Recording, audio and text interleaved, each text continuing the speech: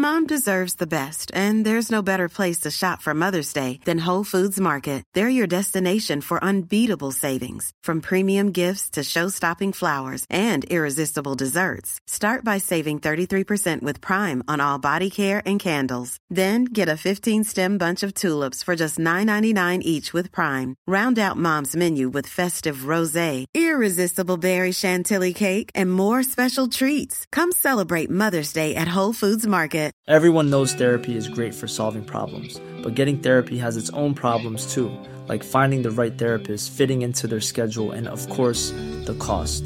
Well, BetterHelp can solve those problems. It's totally online and built around your schedule. It's surprisingly affordable too.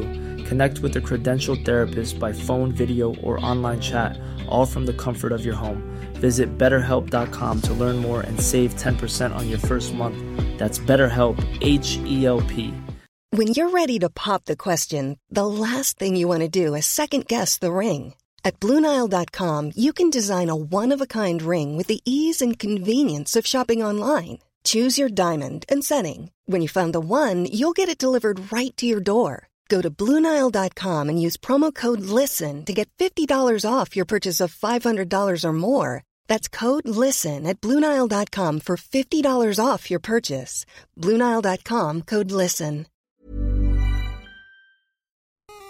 Do you like this show and you want to help support us? Do you want us to stay ad-free? Do you want extra episodes every month? Of course you do. Well, then head over to patreon.com/nerdcaveretro and become a Patreon supporter of this very show.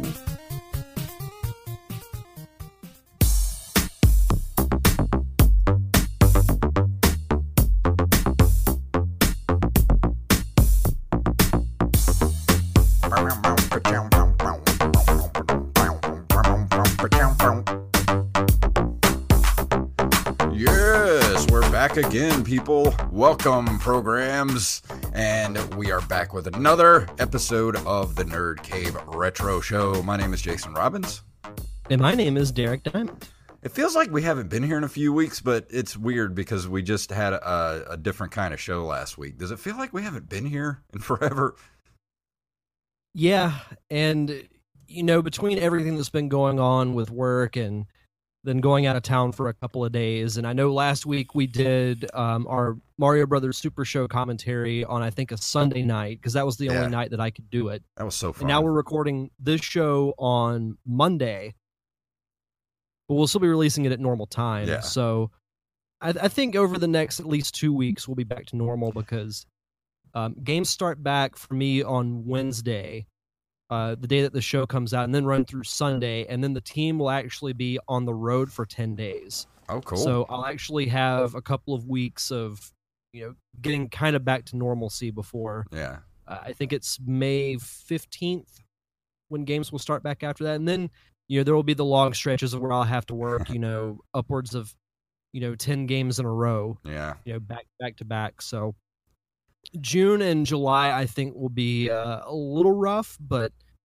you know, after that, I mean, it's already the end of April, and it kind of feels like, you know, the month has just kind of flown by. Yeah, it has, really. I mean, it feels like it's, I keep thinking it's March, and it's not. We're almost in May. Yeah, and I mean, you know, a lot of cool stuff going on, which I'll get to some of the stuff going on with my podcast at the end of the show, but, you know, it's stuff. As far as what's been going on with me, I got to, I worked 17 straight days of not having a day off, and that was rough, but I did have a 4-day weekend. So I went out of town for a couple of days. My friends who were in a band played at, they tried to get into Sand Jam in Panama City. Mm-hmm. So they basically went to do like a Battle of the Bands type thing, and they didn't place high enough to actually get into the festival, but they did get to do an extra show at this bar called Hammerhead Fred's, which is right off the beach. So we got to get out of town for a couple of days, and then, you know, Saturday, we got back early Saturday morning, like around probably 1:30, between 1:30 and 2 in the morning. Just kind of laid around and didn't do much of anything on Saturday, and then Sunday, went to the beach really for the first time this year, hung out there all morning, just to kind of get away from everything and, you know, have some time to myself, and then just kind of laid around and I've almost finished the new season of Cobra Kai. I think I've got 3 episodes left. In. I'm only 2 episodes in, so I got a ways to catch up to you, but it's good so far. Yeah, I'm really liking it, and it gets better. Kreese's story arc gets really interesting. So you definitely have that to look forward to. But, awesome. Yeah. Other than that, just kind of been doing my usual thing, getting ready to wrap up this season of the Derek Diamond Experience. That'll be in a couple of weeks, and come back with that in the fall, and still doing my thing with the Parker Syndrome. Yeah, I'm going to be taking a little vacation myself here pretty soon, because I've been, since the beginning of the year, I've been working a second job. So my weekends have been pretty not relaxing since the beginning of January, and my last day at the second job is this coming up Sunday. So I'll have my weekends back, and I really need some time off to myself, because I'm burnt out, man. I'm so burnt out right now. So I know how you feel when you go on those long stretches. And, I don't know where I'm going to go. I'm thinking I might take a little short Vegas trip or something like that. But I have to do something to kind of recharge the batteries. Oh, that'd be fun. No, Vegas was a lot of fun. Yeah. But you should definitely at least do like a weekend getaway or something. I wish I'd have done it earlier, because Scott Johnson, who has been on this show before, who was on our 100th episode, he does the Frog Pants Studios podcast, and they're having a big meetup in Las Vegas this last weekend, and I really wish I could have gone, but I'm definitely going to try to go next year when they have it. So, but I just kind of want to prime myself with a Vegas trip to kind of, just kind of get away by myself for a bit, and like I said, recharge the batteries and come back strong to finish out the rest of the year. No, absolutely. And if you hear any scratching, which you probably can, it's Lizzie the cat. Lizzie the cat is over here going crazy beside my desk right now, and not quite sure what she's doing, but she's lost her mind. So if you hear some scratching, that's her. She's just doing cat things. Yeah. And apologize to everybody that likes to watch us live on Twitch. Last couple of weeks, of course, we weren't here last week. And then this week we had an opportunity to record on Monday night, because we're actually recording another episode after this of the Derek Diamond Experience, which we will talk about at the end of the show. Yes. Yeah. So let's go ahead, and we got some interesting news tonight. We ready to move into it? Yeah, let's do it. Let's do it.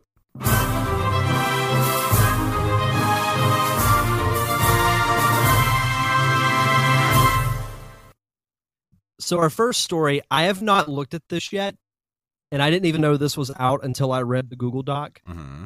The headline reads, "Here's your first look at Dr. Robotnik from the Sonic the Hedgehog movie." Now, I did this by design. I wanted to get my knee-jerk reaction to this thing, because I've been openly critical of this upcoming Sonic movie, which will be here before you know it. Mm-hmm. So let's open this tab here. I haven't even opened it yet. I can see it comes to us from Polygon.com. Let's see. It's been more than 4 months since our first peek at the live-action Sonic the Hedgehog.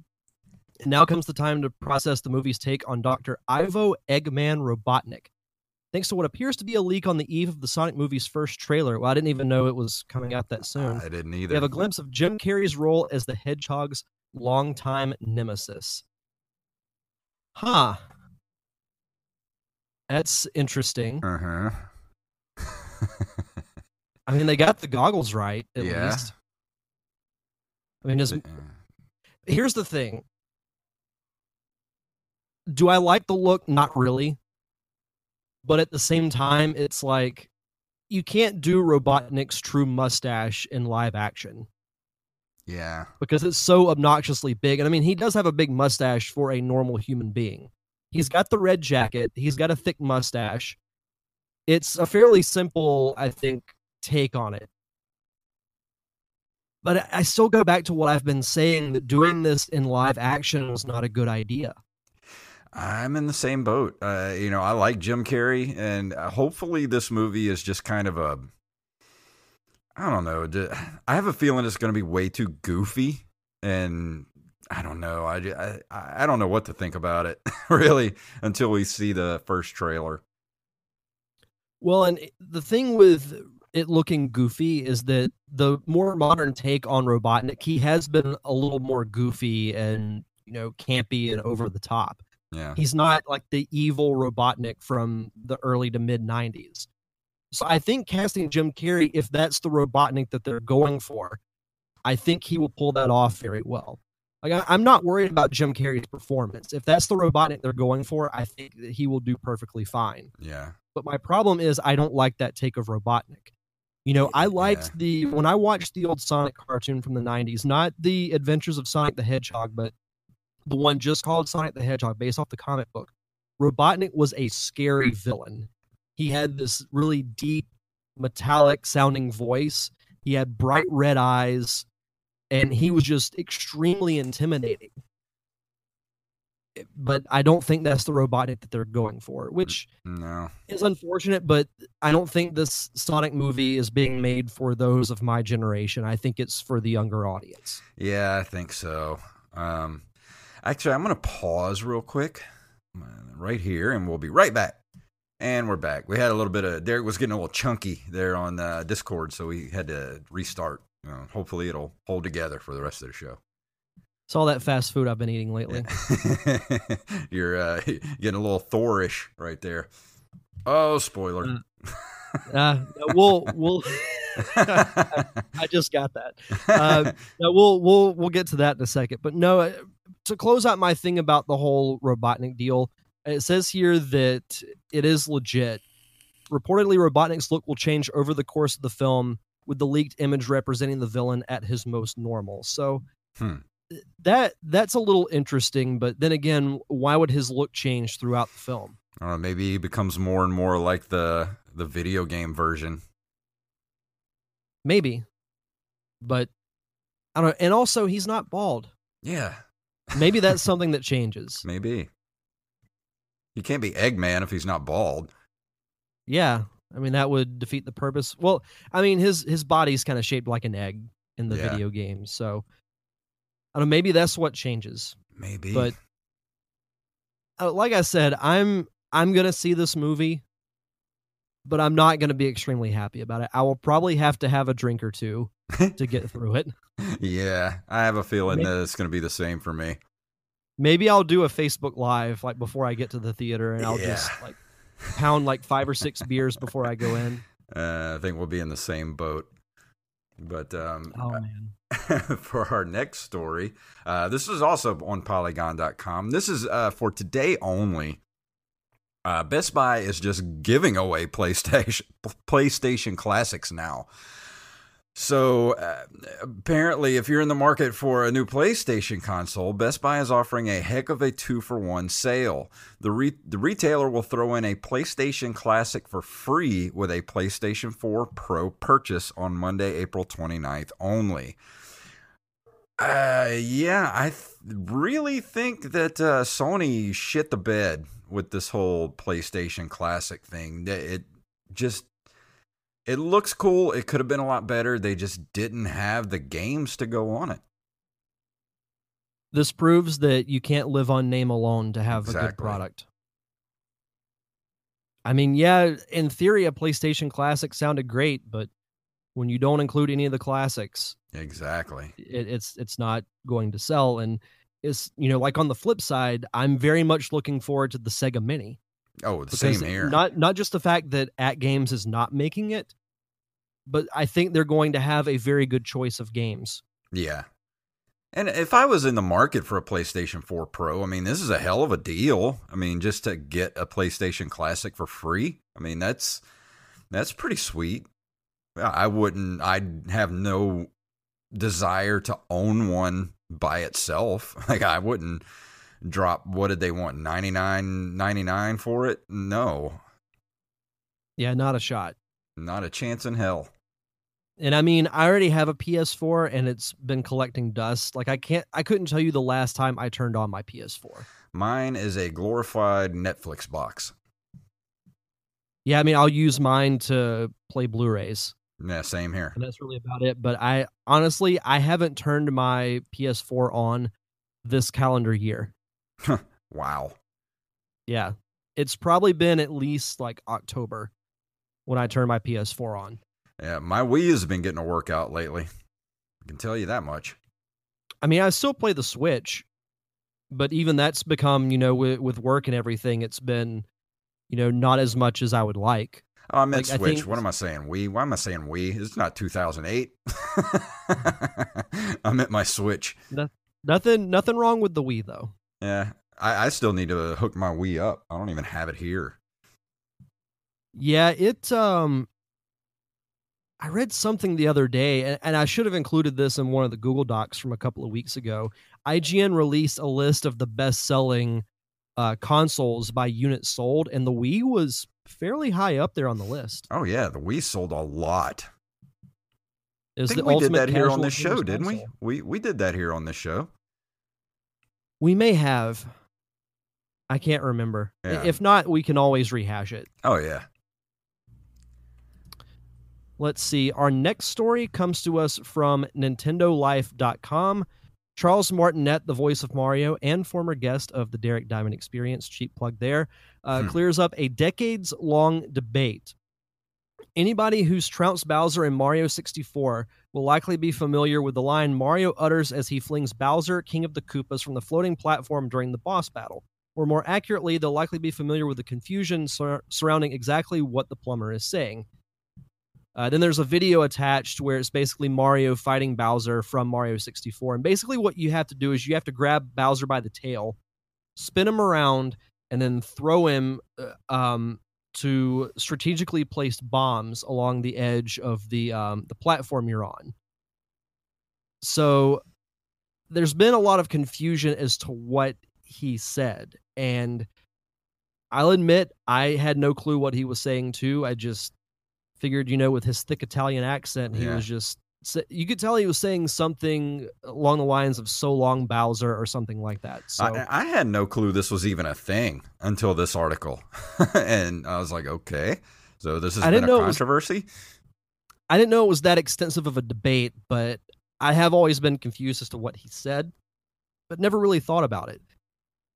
See, some of the options were "so long a Bowser," "so long dear Bowser," "so longy Bowser." That last one makes no sense at all, but that hasn't stopped it being suggested along with many other variations. That is, until yesterday, when Charles Martinet, the voice of Mario, and therefore somewhat of an authority on what has and what hasn't escaped the plumber's lips, has cleared up the confusion with a simple tweet. According to him, he says, "So long, King of Bowser." Well, there you have it, straight from the horse's mouth. You can't argue with the man who said the line, even if it's obviously "so long, dear Bowser." Debate, conspiracy, and memes can finally cease, and we're sure this is absolutely the last we'll ever hear of this conundrum on the internet. A more pressing question is, how in the name of all that's good and pure is Charles Martinet not verified on Twitter? No kidding. Yeah, I know. I mean, the guy's the voice of the most iconic video game character of all time. Good Lord. But I'm going to play the clip here real quick so we can kind of hear what he says. Okay. Let me make sure this is all the way up. All right, here we go. So long, dear Bowser. Sounds like he says "so long, dear Bowser." Yeah, that's what I'm thinking too. I don't know. You got to think, I mean, he did record it almost 25 years ago, so he may, and he's recorded a lot of Mario lines, so, he may not have the clearest memory on what he said when he recorded the line. Yeah. It's interesting, the things that will be debated on the internet. Of course. It's the internet. We got to fight about everything. Yeah. But I think we're going to skip this next story, and we'll go ahead and move into this month in video game history, shall we? Cool. In April of 1987... IBM launches the PS2 line of computers, which introduces VGA graphics and a 3.5-inch floppy drive. The floppy drive. PS2 line of IBM personal computers. This thing just screams 80s. Ooh, look at that mouse. Right?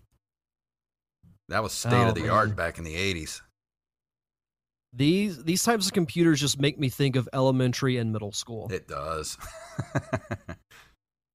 I remember when I was in I was in 7th grade, and we would have basically like our lab time during math class, and we would all go into this room across the hallway. You'd walk in, and there were like 2 tables set up in the middle of the room, and they were long tables, and each had, I think, 3 or 4 computers on each side. And then they had tables that circled the room on the outside, and they had computers with those as well. So there were probably 20-something computers in that room. And I don't have a ton of memories from like I guess what I would call my younger days, but like that room I can remember clear as day. Like I remember the layout, I remember the brick walls, all of it. Yeah, I can remember the computer lab when I was a kid too, but we had the Apple IIs. And I was trying to look here to see what these things cost back in the day, but I don't see anything that telling me how much it cost. Let's see. Oh, it says they had a high of 10,000 employees in Boca Raton before the PS2 came out. Only 7 years later, IBM had $600 million in unsold inventory and was laying staff off by the thousands. Jeez. Jesus. I think I might try. Good. I wish they had. I wish they sold these mouses. Yeah, I know. I'd love to have one. Like obviously with like modern hookups, but if they had like a wireless version of that IBM mouse, yeah, I'd get it. Just have it. Yeah. In April of 1988, Namco releases Assault, which may be the first game to use hardware rotation of sprites and the background. I remember us talking about this last year.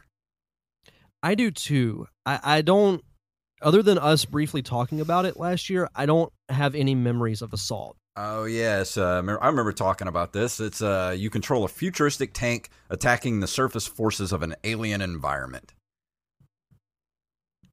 Interesting. Now, like I've said before, I don't have too many memories of arcade games, even though this was released for the PlayStation as part of Namco Museum Volume 4. Oh, that's cool. And it was released on the Wii Virtual Console in Japan in June of 2009. So had a little bit of an afterlife after its original run, but no, never played Assault. I didn't either.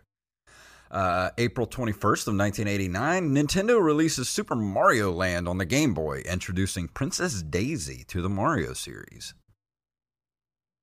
I've reviewed this on the show, I think at some point last year, it might have been very early this year, but one of the more frustrating games as a kid, and then when I went back and played it as an adult, it took me just a couple of hours to beat it. Yeah. It was the most frustrating thing. But fun game. I think the Mario Land games are super underrated because they just don't get the same credit that the console versions do. Yeah. On April 1st, April Fool's Day of 1993, The Seventh Guest was released, produced by Trilobite and originally released by Virgin Interactive Entertainment. It is an interactive movie puzzle adventure game and was one of the first computer games to be released only on the CD-ROM. I did a review of this game sometime last year. They're having the 25th anniversary release. It came out not too long ago. I'd like to get my hands on. Another thing I'd like to have, I really wish I had my original CD-ROM of this game because they actually had the soundtrack to the game that came with the CD-ROM. And I used to listen to the soundtrack all the time because it had some really good music with it. Yeah, I'd like to play the anniversary version of this because I remember when you did the review, it sounded very interesting. It is a really good game. I mean, the puzzles still hold up. If they updated some of the graphics for it, some of the cutscenes are really good. Some of them are kind of bad. The puzzles themselves look really good. It was a really good looking game, and it held up well. Especially the gameplay and the atmosphere of the game. It's really cool if you get a chance to play it. Yeah, I do want to check it out at some point for sure. Let's see. April 2nd of 1994, Square Company releases Final Fantasy VI, then known as Final Fantasy III in North America, for the SNES on April 2nd in Japan and October 11th in North America. So yeah, it's one of those things where it's like 6 over there, it's 3 here, it's 22 in Europe. You know, nobody cares. I wouldn't be caught Nobody cares. playing one of these games. No, it's a good You game. blew it! I will give it its due. I have enjoyed it, but I still don't like the numbering system. I understand it, but I still don't like it. Nope. No, sir, don't like it. Because when I'm not good at math anyway, this just confuses me. Mm-hmm. On April 3rd of 1994, Accolade releases Busby 2 on Game Boy, Sega Genesis, and the SNES. Bubsy, not Busby. Bubsy, okay. Yeah, he was kind of a failed attempt at a new mascot. This sounds very familiar. Yeah, you don't remember the Bubsy Oh, games? I remember Bubsy. Yeah, never played these games. Bubsy screams 90s. Yeah. He ain't no Sonic. No, he ain't. And to round us out for this month in video game history, on April 30th of 1997, LucasArts releases Star Wars X-Wing vs. TIE Fighter, the third installment of the X-Wing series. It included several technical advancements over the original releases of its predecessors. X-Wing vs. TIE Fighter runs on Windows, requires a joystick, features a CD audio soundtrack, supports high-resolution graphics, and brings texture mapping to the ship models of the in-flight game engine. This is one that I've mentioned games, like Dark Forces and other Star Wars computer games that I would watch my uncle play. Yeah. I recognize the title, but I don't remember ever seeing any gameplay of it. I used to play all these games back in the day. I had me a pretty sweet joystick for my Hewlett Packard back in the day. And I had all the Star Wars X-Wing games. They were so good. Everyone knows therapy is great for solving problems. But getting therapy has its own problems too. Like finding the right therapist, fitting into their schedule, and of course, the cost. Well, BetterHelp can solve those problems. It's totally online and built around your schedule. It's surprisingly affordable too. Connect with a credentialed therapist by phone, video, or online chat, all from the comfort of your home. Visit BetterHelp.com to learn more and save 10% on your first month. That's BetterHelp, H-E-L-P. Burrow's furniture is built for the way you live. From ensuring easy assembly and disassembly to honoring highly requested new colors for their award-winning seating, they always have their customers in mind. Their modular seating is made out of durable materials to last and grow with you. And with Burrow, you always get fast, free shipping. Get up to 60% off during Burrow's Memorial Day sale at burrow.com/ACAST. That's burrow.com/ACAST. burrow.com/ACAST. One day I will go back and play these. I think you can still get these on Steam. I'm pretty sure. If you can, I should review one. I know it's a while away, but we do have the new Star Wars coming out in December. Yes, we do. That's actually what Star Wars month. I said. I told everybody I was going to be reviewing the Knights of the Old Republic series. I think 2 I was going to do because and personally I think that's the better game. I don't want to get beat up for that, but that's my personal take. I like the second one just because the gameplay was a little easier in the second one. But I'm going to save that for later in the year for when Star Wars comes out. I just had an idea. Why don't I review the first one and you review the second one? We can do that. I like it. Let's do that. Let's do that. That is a plan. I dig it. Awesome. Well, that rounds us out for this month in video game history. And tonight, I am going to be talking about...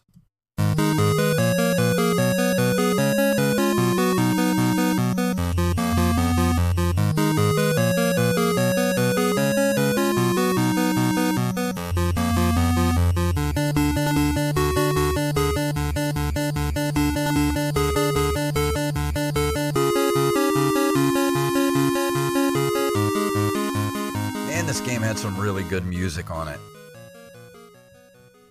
Marble Madness is an arcade video game designed by Mark Cerny and published by Atari Games in 1984. For the arcade, the player uses a trackball to guide an on-screen marble through 6 obstacle-filled courses within a time limit. It was Atari's first game to use the Atari System 1 hardware and to be programmed in the C programming language. It was also one of the first games to use true stereo sound. Previous games used either monaural or simulated stereo. Let's see, when was this released on the NES? It was released on everything. It says here, for the Amiga, the Apple II, the Apple II GS, Atari ST, Commodore 64, the Game Boy, the Game Gear, Master System, NES, PCs, the Genesis, and the ZX Spectrum. So this game's been on a lot of platforms. I'm trying to find out when the exact date it was released on Nintendo. I know it's in here somewhere. Let's see. It was ported to LCD versions of the game in 1986, and also for the NES by Rare in 1986. So this has been one of the games that I've been on the hunt for a while. And if anybody follows my Twitter, last weekend, Easter Sunday, I hit the jackpot when I went to the local retro game store here, the Play and Talk. They had an Easter sale going on. It had this huge table of games. It was 10 games for $10. And I didn't see any Super Nintendo or N64 games that I wanted. So I racked up on regular NES titles. And one of the ones that I picked up was Marble Madness. And I was very happy about that because I feel like Marble Madness is worth the $10 alone. And basically what it is an isometric platform game in which the player manipulates an on-screen marble from a third-person perspective. The player controls the marble's movements with a trackball, and then the home version, you use directional pads. The aim of the game is for the player to complete 6 maze-like isometric race courses before a set amount of time expires. And that's basically what the game is all about. There's different kind of obstacles that you have to go through. And one thing that I was really impressed with was how well this game was ported to the NES, and the directional, the D-pad really, really works well. And the physics of the game are nice. It's not broken at all. My only real complaint with this game is it's really short. But they do have different, difficulty levels that you can play, but it's crazy how well this game holds up, especially on the Nintendo. Yeah, when I was watching some gameplay of it a little while ago before we started, you can definitely tell it was a game that was made for the arcade. Yeah, and that was something that I was curious about. Is how was it? Playing it on a console as opposed to playing it, on an arcade machine. Because I could see it, especially with the NES controller, especially going down the ramps and whatnot. It seemed like it could be a little frustrating. Yeah, I do remember playing this. I played this a lot in the arcades back when I was a kid. This was one of my favorite games to play, especially using the trackball. I really wish I had a trackball to play this game with. I think that would be a cool peripheral that they could have sold with the game to hook up to the Nintendo. I don't know why they didn't do that. But it does work really well with the D-pad, and it's crazy how well it works. And I'm really surprised that this game hasn't kind of taken on a new life, because this seems like the perfect game to use your a phone or an iPad to kind of hold the iPad and move it to kind of make the ball go where you want it to go, if you kind of get what I'm saying. And using the physics of the game and things like that, I would play it on my phone. I think it's ripe for it. This kind of game is made for, to be a phone game like that. Oh, for sure. No, I could absolutely see this being available in the Apple App Store. Yeah. For sure. But it says that Marble Madness was developed by Atari Games with Mark Cerny as the lead designer and Bob Flanagan as the software engineer. They both handled the programming of the game. It features pixel graphics on a 19-inch Electrohome Geo 7 model CRT monitor. But that was pretty high tech for back in the day. State of the art. Yeah. Uses a Motorola 68010 central processing unit and a MOS Technology 6502 subsystem to control the audio and coin operations. It used a FM sound chip produced by Yamaha, which is similar to a Yamaha DX7 synthesizer, and creates the music in real time so that it is in synchronization with the game's on-screen action. Now, I'm not sure they were able to do all that with the NES version of the game, because I don't have access to be able to play it, the arcade version of this game. But that's another thing that really impressed me about the game, is the music is really good for this game. I mean, you heard that track that I played at the beginning of the thing here it's real earwormy. Like, it'll get, stuck in your head, and you'll find yourself like humming along to it. No, it was catchy. I liked it. And they were inspired by MC Escher for the courses and the landscapes in the game. So if you've never seen Marble Madness and you know who MC Escher is, that kind of gives you an idea of what the mazes and puzzles look like in this game. And you have to control the ball with the D-pad, and you have like short little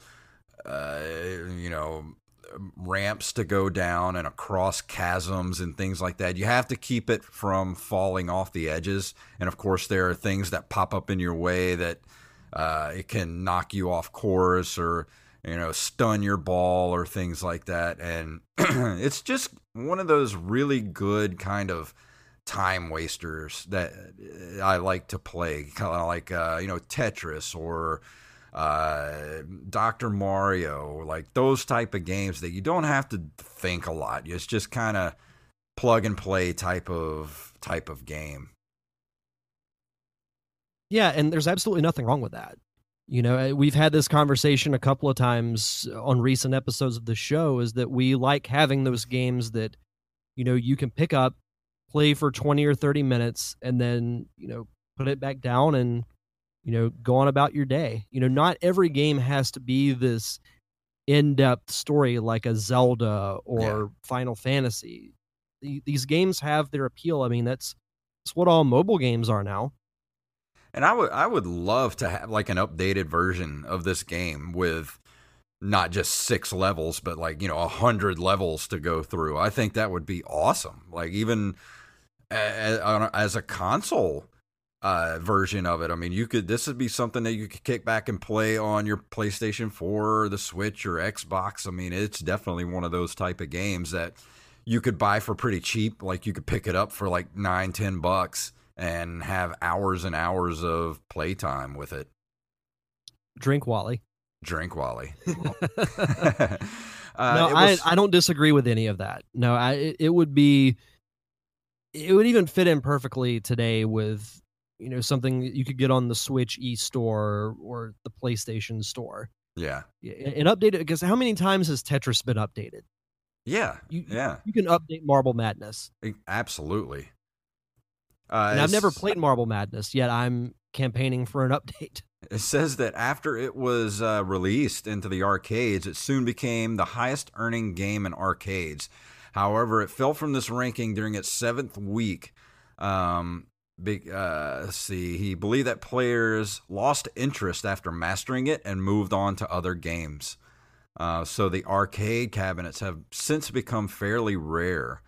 Let's see. Stan, holy crap, I don't know if I can pronounce this name. It's spelled SZCZEPANSKI. Stan Zupansky holds the official world record of 187,880 points. The way I would pronounce his name is Yes. Yes, that's his name. Let's see. Next Generation, apparently that was a magazine in 1996, ranked the arcade version as number 15 on their top 100 games of all time. Said the Genesis conversion was cool, but ultimately the Marble Madness experience just doesn't happen with a joypad. It has to be played in the arcade to be appreciated. I don't know about that. I really like the NES version. Let's see, a lot of retro gamers, Craig Grinnell, in referring to the game as one of the most distinctive arcade games ever made, praised its visuals as pure and timeless. Guinness World Records listed it as the number 79 arcade game in technical, creative, and cultural impact. It was one of the first games to use true stereo sound and a recognizable musical score. British composer Paul Weir commented that the music had character and helped give the game unique identity. Sweet. And it inspired a whole bunch of other games, too. Like, it says Melbourne houses Gyroscope and Electric Dream Software Spin Dizzy. And, of course, Rare did Snake, Rattle, and Roll, which is another game that I want to pick up. Let's see, Super Monkey Ball and Archer McLean's Mercury. So many fun games. I remember Super Monkey Ball. I think there was a version of that out for the GameCube, maybe. That I had played. It was around during that era, and I remember playing it. But you know, I haven't, and I'll confess, I haven't played too many of these types of games. You know, like my time killer game was Tetris, but yeah, you know, this does sound very interesting, and one that, you know, I could probably have a lot of fun with. Yeah, there was a sequel planned for release in 91, but it was scrapped, and I'm trying to find any information about that. Let's see. It doesn't really say anything. It says it was planned and never happened. Well, that's unfortunate. Maybe now's the time to bring it back. Absolutely. I would play it. It's a really good game, and I'm really surprised at how well it held up. Like I said, I haven't played this game. This was a rental for me back when I was a kid. I rented it a few times. I always loved it as a good time waster kind of game, but I never purchased it as a kid. I always went for more, you know, longer games like Super Mario Brothers and things like that. But as an adult, going back and playing this, it held up really well, and I enjoy playing it. I'm glad I picked it up. It was worth the $10 alone. It was just nice that I got 9 other games to go with it, and I've got plenty of other games to review now because of that little jaunt over to the retro gaming store. It's so great whenever you have a find like that. I mean, I know they don't happen too often, but whenever you do, it's such a satisfying feeling. Oh, yeah. But well, no, I definitely think, you know, this game should make a comeback at worst as a mobile game. Oh, yeah. Absolutely. With at least between 25 and 50 courses on it. I think it's perfect for mobile gaming, and why it hasn't been brought back is mind-boggling to me. No, I agree 100%. And like I said, it's a really short game. I mean, if you're doing this on easy difficulty, you can literally beat it in like 5 minutes, like 5-6 minutes, and you're done. But it's just so fun, and you know, it's not Super Mario Brothers 3 or anything, but it's a nice game to have in the collection. I'm really happy that I have it. It's a really good condition cartridge of it. I picked it up for $1. You can't beat that. And I really don't feel right giving it a number grade because it is kind of a simple game. But I mean, on fun factor, I mean, I give it an 8 just for the sheer fun of it. And I think that's fair. You have to look at the game for what it is. Yeah. Like if you're looking for an RPG-ish experience or, you know, a side-scrolling beat-em up, this is not your game. Yeah, no, I kind of want to play this now. It's fun. It's really fun. Like I was surprised at how well it held up. And it's funny because the gameplay I was watching, you mentioned that not taking that long to complete. The speed run that I watched on YouTube was like 5 minutes. Yeah. But again, I don't think there's anything wrong with that, because you have to look at games for what they are, regardless of what their genre is. Like, you have to look at this game as a time killer.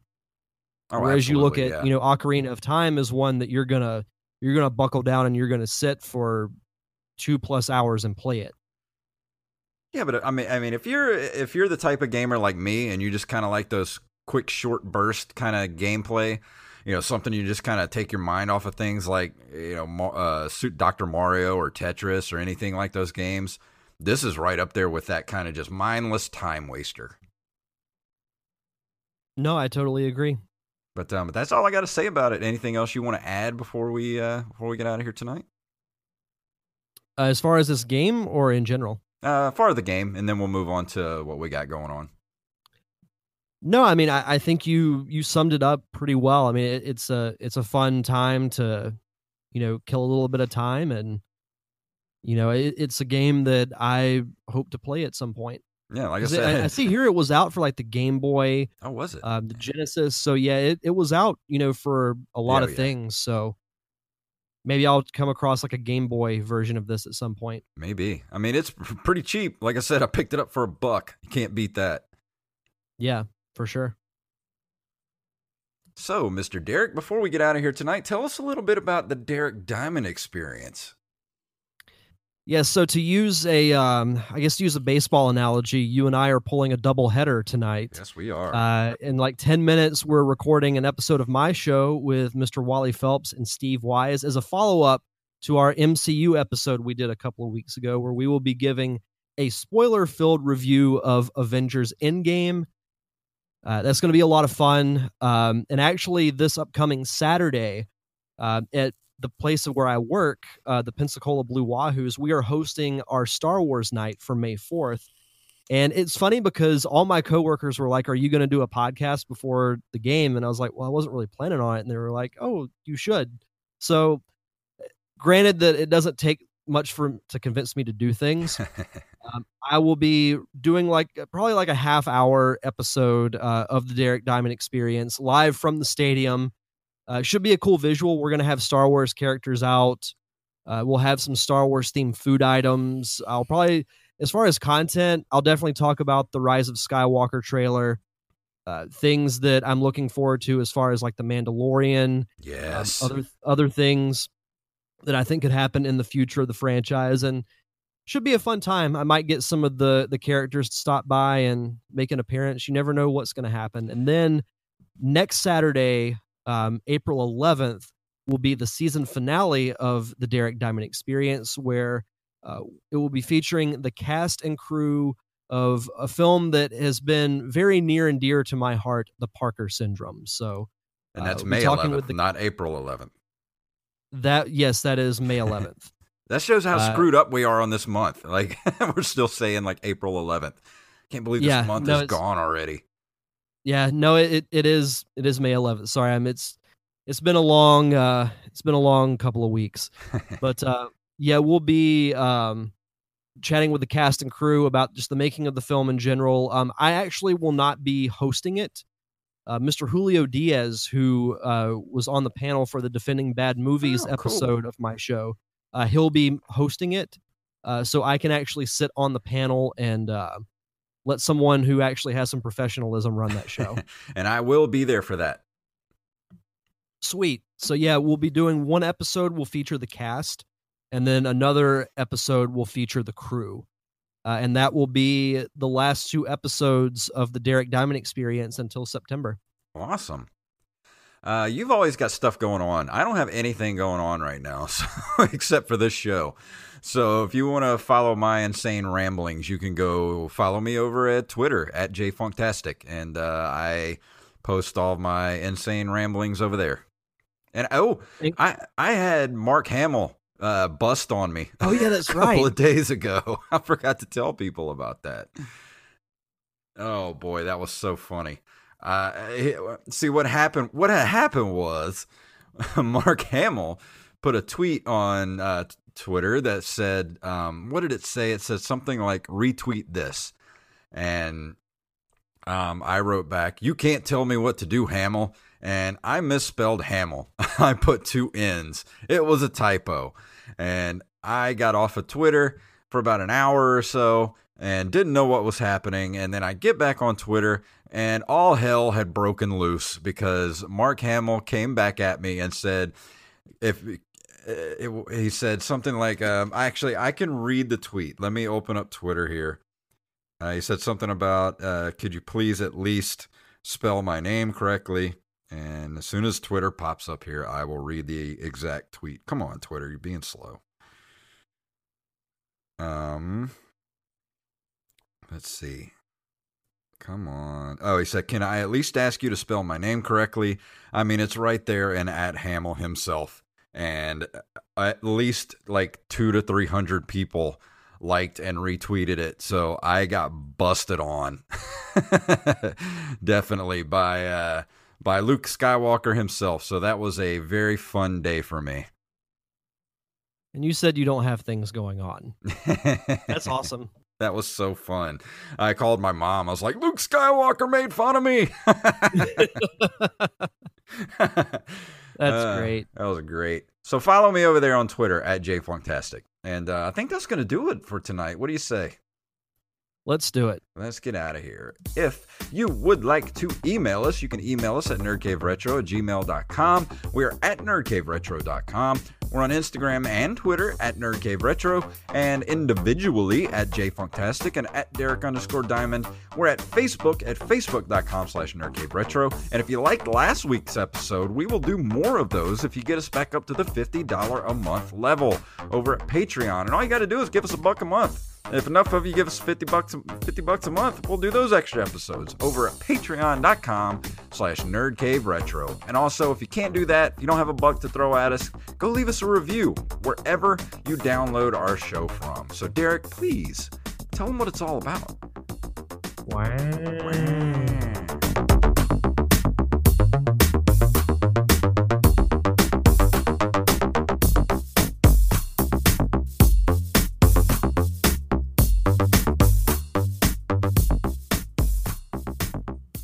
Master Blaster runs Bartertown. Mom deserves the best, and there's no better place to shop for Mother's Day than Whole Foods Market. They're your destination for unbeatable savings, from premium gifts to show-stopping flowers and irresistible desserts. Start by saving 33% with Prime on all body care and candles. Then get a 15-stem bunch of tulips for just $9.99 each with Prime. Round out Mom's menu with festive rosé, irresistible berry chantilly cake, and more special treats. Come celebrate Mother's Day at Whole Foods Market. Hey, it's Danny Pellegrino from Everything Iconic. Ready to upgrade your style game without blowing your budget? Check out Quince. They've got all the good stuff, shirts and polos, activewear, and fine leather goods, all at 50 to 80% less than other high-end brands. And the best part? They're all about safe, ethical, and responsible manufacturing. Get that luxury vibe without the luxury price tag. Hit up quince.com/upgrade for free shipping and 365-day returns on your next order. That's quince.com/upgrade. Hey, it's Paige DeSorbo from Giggly Squad. High quality fashion without the price tag. Say hello to Quince. I'm snagging high-end essentials like cozy cashmere sweaters, sleek leather jackets, fine jewelry, and so much more. With Quince being 50 to 80% less than similar brands. And they partner with factories that prioritize safe, ethical, and responsible manufacturing. I love that. Luxury quality within reach. Go to quince.com/style to get free shipping and 365-day returns on your next order. Quince.com/style.